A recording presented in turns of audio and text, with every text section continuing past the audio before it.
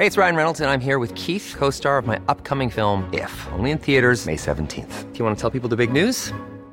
All right, I'll do it. Sign up now and you'll get unlimited for $15 a month and 6 months of Paramount Plus Essential Plan on us. MintMobile.com/switch. Upfront payment of $45 equivalent to $15 per month. Unlimited over 40 gigabytes per month. Face lower speeds. Videos at 480p. Active Mint customers by 531.24 get 6 months of Paramount Plus Essential Plan. Auto renews after 6 months. Offer ends May 31st, 2024. Separate Paramount Plus registration required. Terms and conditions apply if rated PG. Ryan Reynolds here from Mint Mobile. With the price of just about everything going up during inflation, we thought we'd bring our prices down. So to help us, we brought in a reverse auctioneer, which is apparently a thing. Mint Mobile Unlimited Premium Wireless. How to get 30, 30, bit to get 30, bit to get 20, 20, 20, bit to get 20, 20, bit to get 15, 15, 15, 15, just $15 a month? Sold! Give it a try at mintmobile.com/switch. $45 upfront for 3 months plus taxes and fees. Promo rate for new customers for limited time. Unlimited more than 40 gigabytes per month. Slows full terms at mintmobile.com. Welcome to the February episode of The Delicious Podcast with me, Gilly Smith. This month we meet American author Laura Shapiro, whose book What She Ate looks at 6 women in history through the food on their tables. And we look at that damning report on Parmesan from Compassion in World Farming with the man who found the story. We've got our usual tales from the producer, we've got a slice of life with delicious columnist Kay Plunkett-Hogg, and more recipes from the Delicious Test Kitchen. But first, Delicious Magazine editor Karen Barnes on what makes the sunshine in the February issue. When we were planning it, we all talked about what we long to see, and I think after leaden skies you just long for a ray of sunshine, so we're trying to capture that on every page in terms of the warmth of food and exciting recipes and great stories, all the usual package, but even sparklier. Lovely. Tell me about some of the big features you've got in there. One of the features that I think is particularly interesting is about Instagram and how, or whether, that's the question we're posing, whether it's changed the way we eat, whether it's changed the way restaurants put together their menus and think about how their food's going to look. And I know Nigella said a while back, stew is never going to look good on Instagram Brown because food. It's brown. Yeah. But actually, my view is that putting together a magazine, every single recipe we have in the magazine is photographed. So we do put together recipes unashamedly with a view to them looking fantastic on the page, because we have to entice people to cook those recipes. But they also have to deliver on flavour. And if you ask chefs whether they are influenced, a lot of them will say no, they're not. But actually, you know, the truth is, if a dish looks great on Instagram, it will pull in the crowds, especially if you've got somebody who is an Instagram influencer, as they call them, putting a picture of your dish up on Instagram. It has to have an effect. Absolutely, and of course you get so much information about normal people's lives through the food they eat, which is what we talk to Laura Shapiro about later.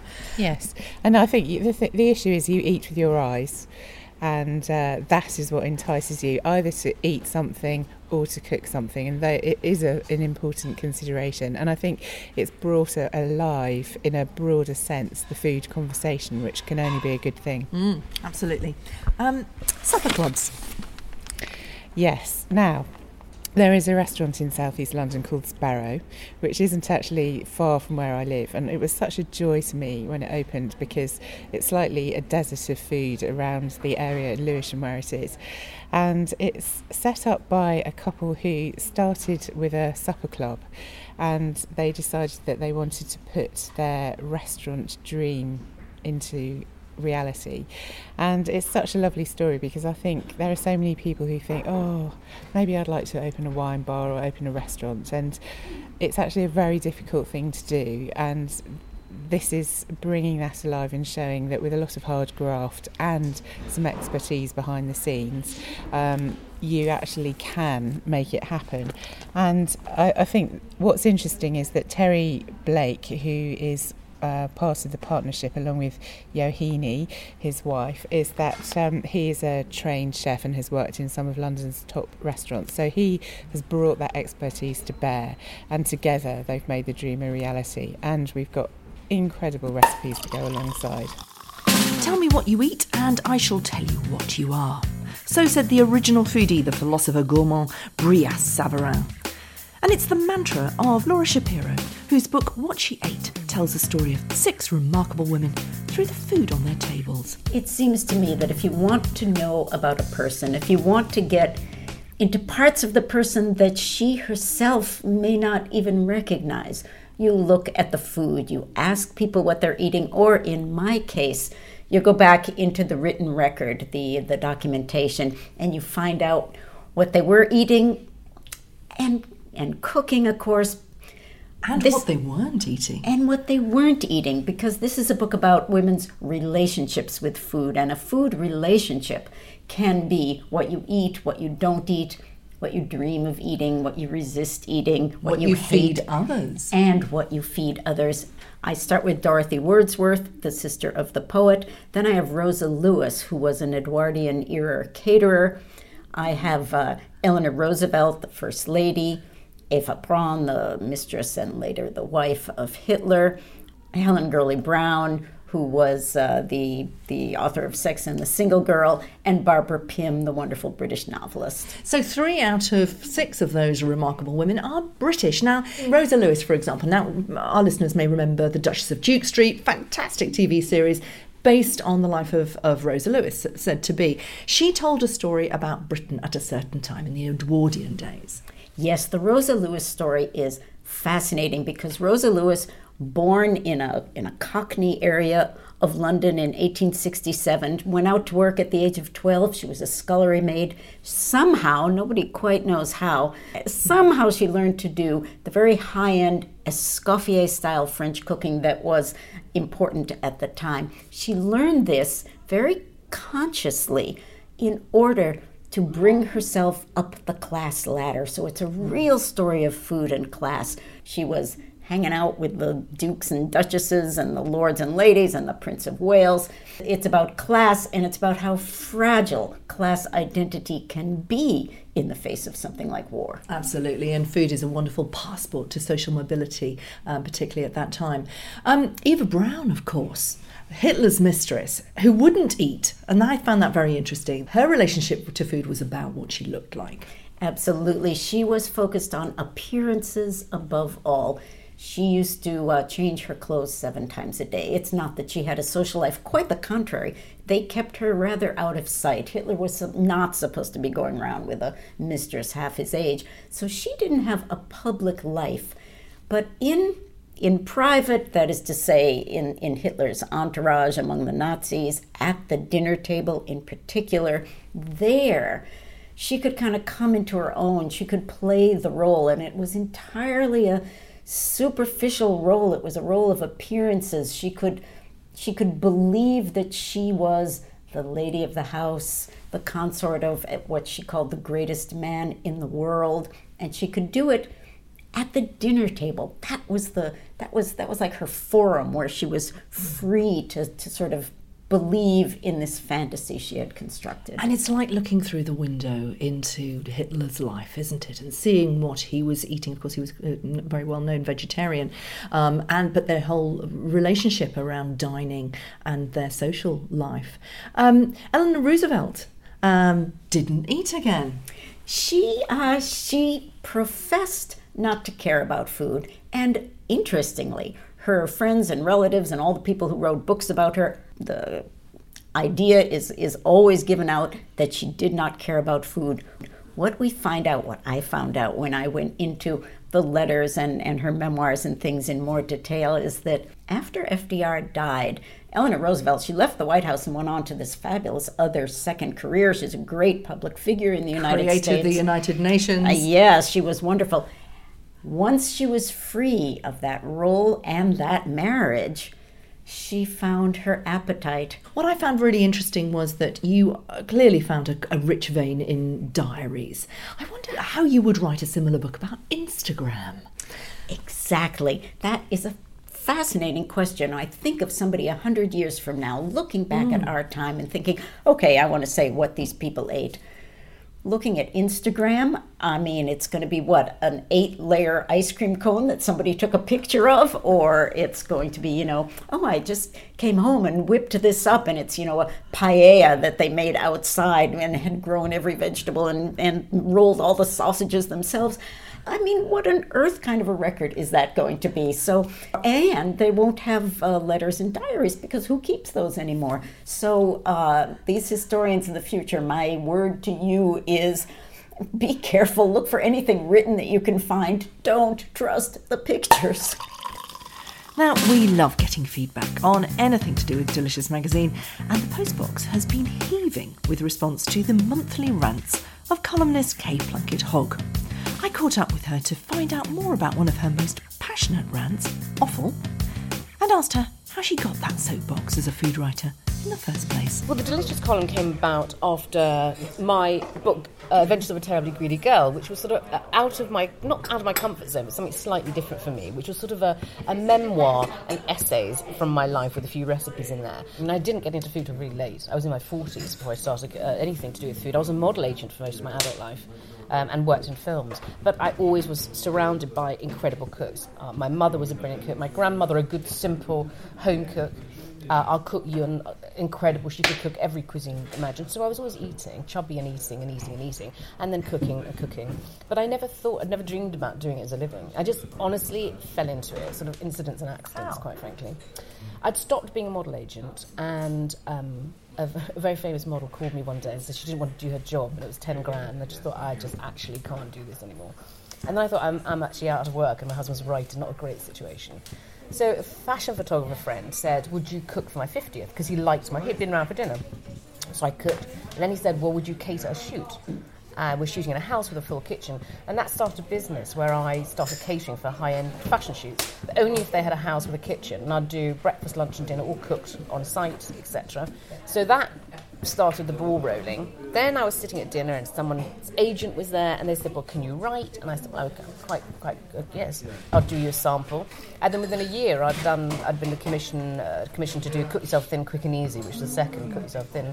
And then from there I went to collaborate with Bryn Williams and Stanley Tucci and a few others. I then started writing my own book. Delicious editor Karen Barnes spotted a columnist in Kay and gave her a call. So within that book, there was 10 things I'd ban if I were Prime Minister, including anyone who stood in a doorway with a telephone, a mobile phone, or stops on the pavement in front of you, or adults on scooters. All these things would have severe punishment if I was ruling the country.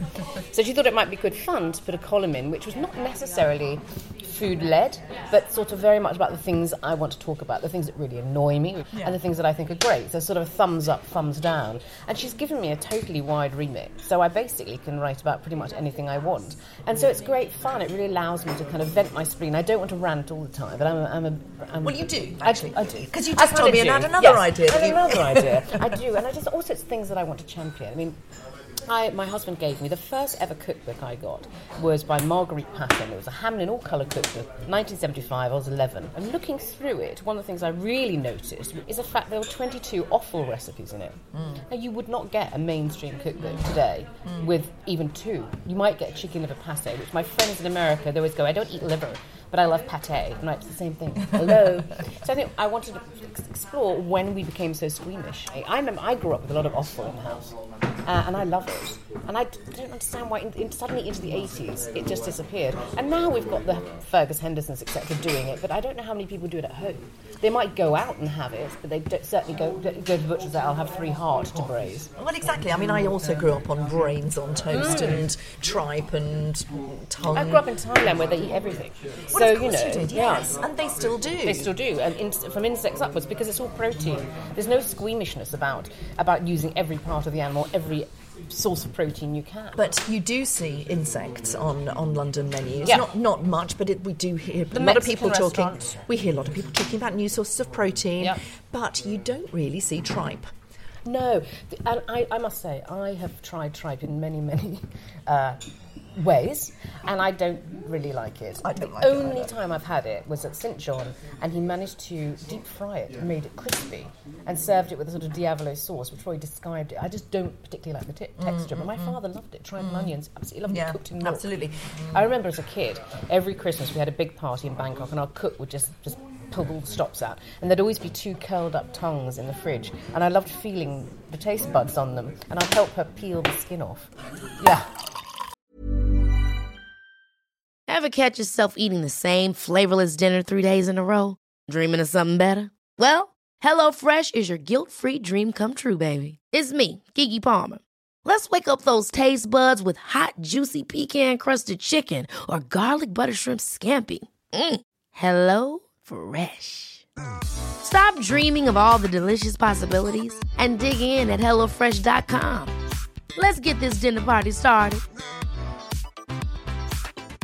Hey, it's Ryan Reynolds, and I'm here with Keith, co-star of my upcoming film, If, only in theaters May 17th. Do you want to tell people the big news? All right, I'll do it. Sign up now and you'll get unlimited for $15 a month and 6 months of Paramount Plus Essential Plan on us. MintMobile.com/switch. Upfront payment of $45 equivalent to $15 per month. Unlimited over 40 gigabytes per month. Face lower speeds. Videos at 480p. Active Mint customers by 531.24 get 6 months of Paramount Plus Essential Plan. Auto renews after 6 months. Offer ends May 31st, 2024. Separate Paramount Plus registration required. Terms and conditions apply if rated PG. One size fits all seems like a good idea for clothes until you try them on. Same goes for healthcare. That's why United Healthcare offers flexible, budget-friendly coverage for medical, vision, dental, and more. Learn more at uh1.com. Gary Yeomans is one of the goat farmers supplying the phenomenally successful goat's cheese that's flying off the shelves at Marks & Spencer's. I went to Abergavenny to meet him, his goats, and Sally Newham of Abergavenny Fine Foods. Well, I've been supplying Abergavenny Creamery since 2002, so we've been doing it for 15 years. Prior to that we milked cows, but obviously there's problems with the cow market. It was low milk prices and it was increasing herd sizes. The trend with dairy farms is to go bigger and bigger, and we've got relatively small farms, so we were looking at doing something that we could make a living on a smaller farm. And found out that they were looking for goat's milk, so we got 100 goats in 2002 and have gradually built the herd up from then. So we grow most of the crops on the farm for them, and they're fed a GM-free diet, and we milk them twice a day. And because we're so close to the creamery, the milk's delivered in and processed the same day, and it can be on the supermarket shelves within a week or so. And we've got a variety of breeds, mainly the white Saanen goats, but we've also got some Toggenburgs and some Anglo-Nubians, and we've just been doing some work with artificial insemination using some French Alpine goats as well. Goodness, why? To make sure we keep the fat and protein up and get new bloodlines in. There aren't that many goats in the UK, so we're always trying to improve the milk quality, and you can do that through feeding and through better breeding of the goats. Right, let's go and taste some cheese, shall we? Mm-hmm. This is very much in the raw state. What we do is then blend a tiny bit of salt with it, which obviously just brings out all of the flavours. So what we'll find in Marks & Spencer's is Marks & Spencer's goat's cheese? Yes, absolutely, yeah, that's it. Right, so I've got a little piece on the cracker. It's a very smooth consistency. It's almost creamy. Yes. But we know that it's good for us. It's very good for you, yeah. It's got less, I think it's less fat, and the lactose breaks down easier within the diet and things like that as well. The fat content is slightly lower than cow's milk, but it's the makeup of the fat. The fat globules in goat's milk are much smaller than in cow's milk, so they make it easier to digest. So for people that are sick or got digestive problems, and also I get quite a lot of people even with sick hedgehogs and puppies and things like that and foals, because goat's milk is much easier to digest for small mammals than cow's milk. So that's not what we would call goatee. Gary, do you want to explain what goatee means? We used to use the milk out of the bulk tank, and if it's fresh out of the tank, it doesn't taste at all goatee. And people say, oh, I don't like goat's milk, but you put it in a tea and they can't tell the difference. But if it gets sort of 3 or 4 days old and maybe warms up a little bit, you get that goatiness coming through. And what we're talking about when we say goatee is the smell of the goat. It tastes like goat smell somehow. Yeah, some of the stinky French goat's cheese, it almost smells like the Billy Goat's What's-Its. Now, the Compassion in World Farming report on Parmesan that came out in November last year rocked the food industry when it revealed that some of our favourite Italian cheeses are produced from cows who never see the light of day. I spoke to Philip Limbury, CEO of Compassion in World Farming, who commissioned the report, to find out how he chanced upon that story. I spent a wonderful weekend, or what should have been a wonderful weekend, travelling through the Po Valley in Italy. Now, the Po Valley is the agricultural heartland of Italy. It is also a wonderful place for a wildlife enthusiast like me, particularly if you get to the Po Delta, because you've got amazing birds and other creatures. What I didn't expect was to spend 3 days travelling through this agricultural area of Italy, only to find that in all of the fields I passed, I didn't see a single farm animal. Not one. Not one. It was a land without animals. Even when I was in the region that was producing some iconic cheeses, could I find any cows in the lush green fields all around me? No. Where were they all? Inside barns, looking out at the grass that they could have had if only they were let out. He asked his Italian team to find out more.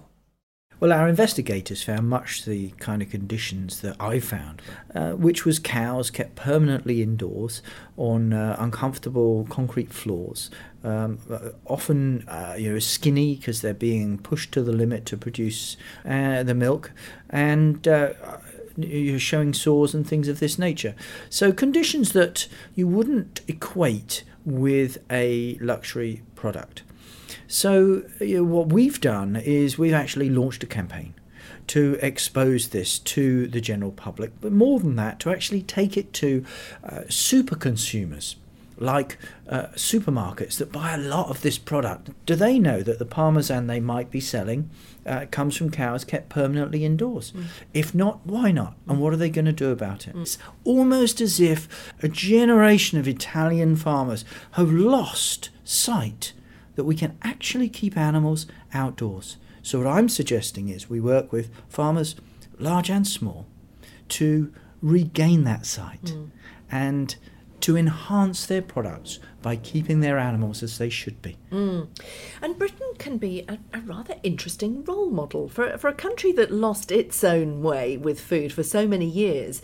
The fact that there are so many small producers who are producing fabulous products now, and many of the chefs I spoke to, incidentally, said they don't use Italian cheese at all anymore, not because of the animal welfare issues you're talking about, because they prefer to go to a local producer and support the British cheese industry because of the high welfare, but also because of the care and the artisanal standards. Exactly. From what I've seen, the Italian industry needs a good kick up the backside. It needs to realise that if it's going to meet the aspirations of consumers today and in the future, then they're going to have to do better by their farm animals. They're going to have to keep them in higher welfare conditions, which for cows means during the grass growing season, the spring and summer, those cows need to be outdoors. We do need to take action where we see, frankly, animal cruelty. It's not good enough. It's not good enough whether this be small farmers or very large farmers, factory farmers. Action needs to be taken. My view is that we should be asking our supermarkets, where's this cheese come from? And quiz them about it. Say, is this coming from cows that are kept permanently indoors? And to be honest, if you're looking for a higher welfare cheese product, then I would be looking for cheeses that are marked with something like the Soil Association organic logo. That is a certification that, as good as guarantees that the animals will have the best animal welfare. I spoke to a number of supermarkets about the report, and Waitrose gave me this statement. Farm animal welfare is a priority for Waitrose, and with our suppliers we have made huge inroads into improving welfare in our authentic continental supply chains. We welcome any further improvements in this area and encourage suppliers to engage with Compassion in World Farming as they work to drive forward welfare standards. The Co-op said, "We are committed to very high animal welfare standards across our supply chain and can confirm that the milk used in the production of Co-op UK products does not come from farms identified in the recent report by Compassion in World Farming. Through our suppliers, we have contacted the consortium who regulate Parmigiano-Reggiano production to ensure our standards are maintained." And I'll be finding out what that means next week when we look at how to trust where we're buying our cheese. And so to the test kitchen, our monthly visit behind the scenes to the Delicious Magazine food team. I found Livy just about to take babka buns out of the oven and send them off to a shoot for the March issue. So today I'm prepping our chocolate and cardamom babka buns that are going into our March collector's edition.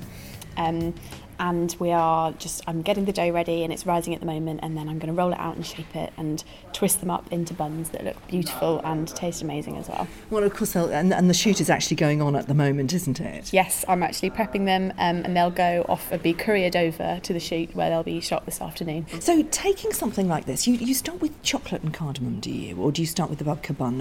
How does it work for you? On this occasion, when we were looking for the brunch recipes, we thought about what do we really want to eat. Sometimes you want something sweet, sometimes you want something savoury. If you've got lots of people to feed, sometimes it's nice to just get something out that's been baked and is just easy to send out to everybody. And we thought about doing, because we've done a whole babka loaf before, and these are the ones that we're doing now are babka buns, so they're sort of a take on cardamom buns or cinnamon rolls or something like that, nice sharing things. So we've changed the recipe slightly, we've put a different spice, and we're using cardamom this time, whereas we're using cinnamon before. And we're just shaping them differently, and they've got another glaze on them and a few little different things that are different to this recipe, and hopefully they'll come out really nice. And of course, Delicious readers and Delicious podcast listeners know absolutely to go to deliciousmagazine.co.uk for their recipes as well as read the magazine. But actually, behind the scenes, you're all fully trained cooks, aren't you? Did you all go to Leith's?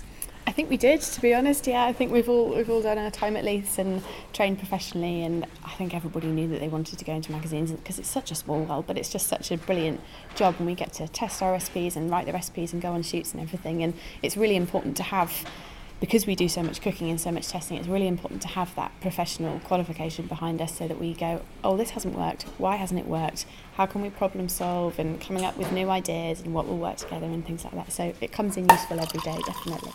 Thanks for listening to the Delicious podcast. Next week, I'll be finding out how the Italian food industry in Britain is responding to that Parmesan story from Compassion in World Farming, and where we can find good food that we can really trust. Don't forget to rate and review the podcast through iTunes or your podcast app. See you next week.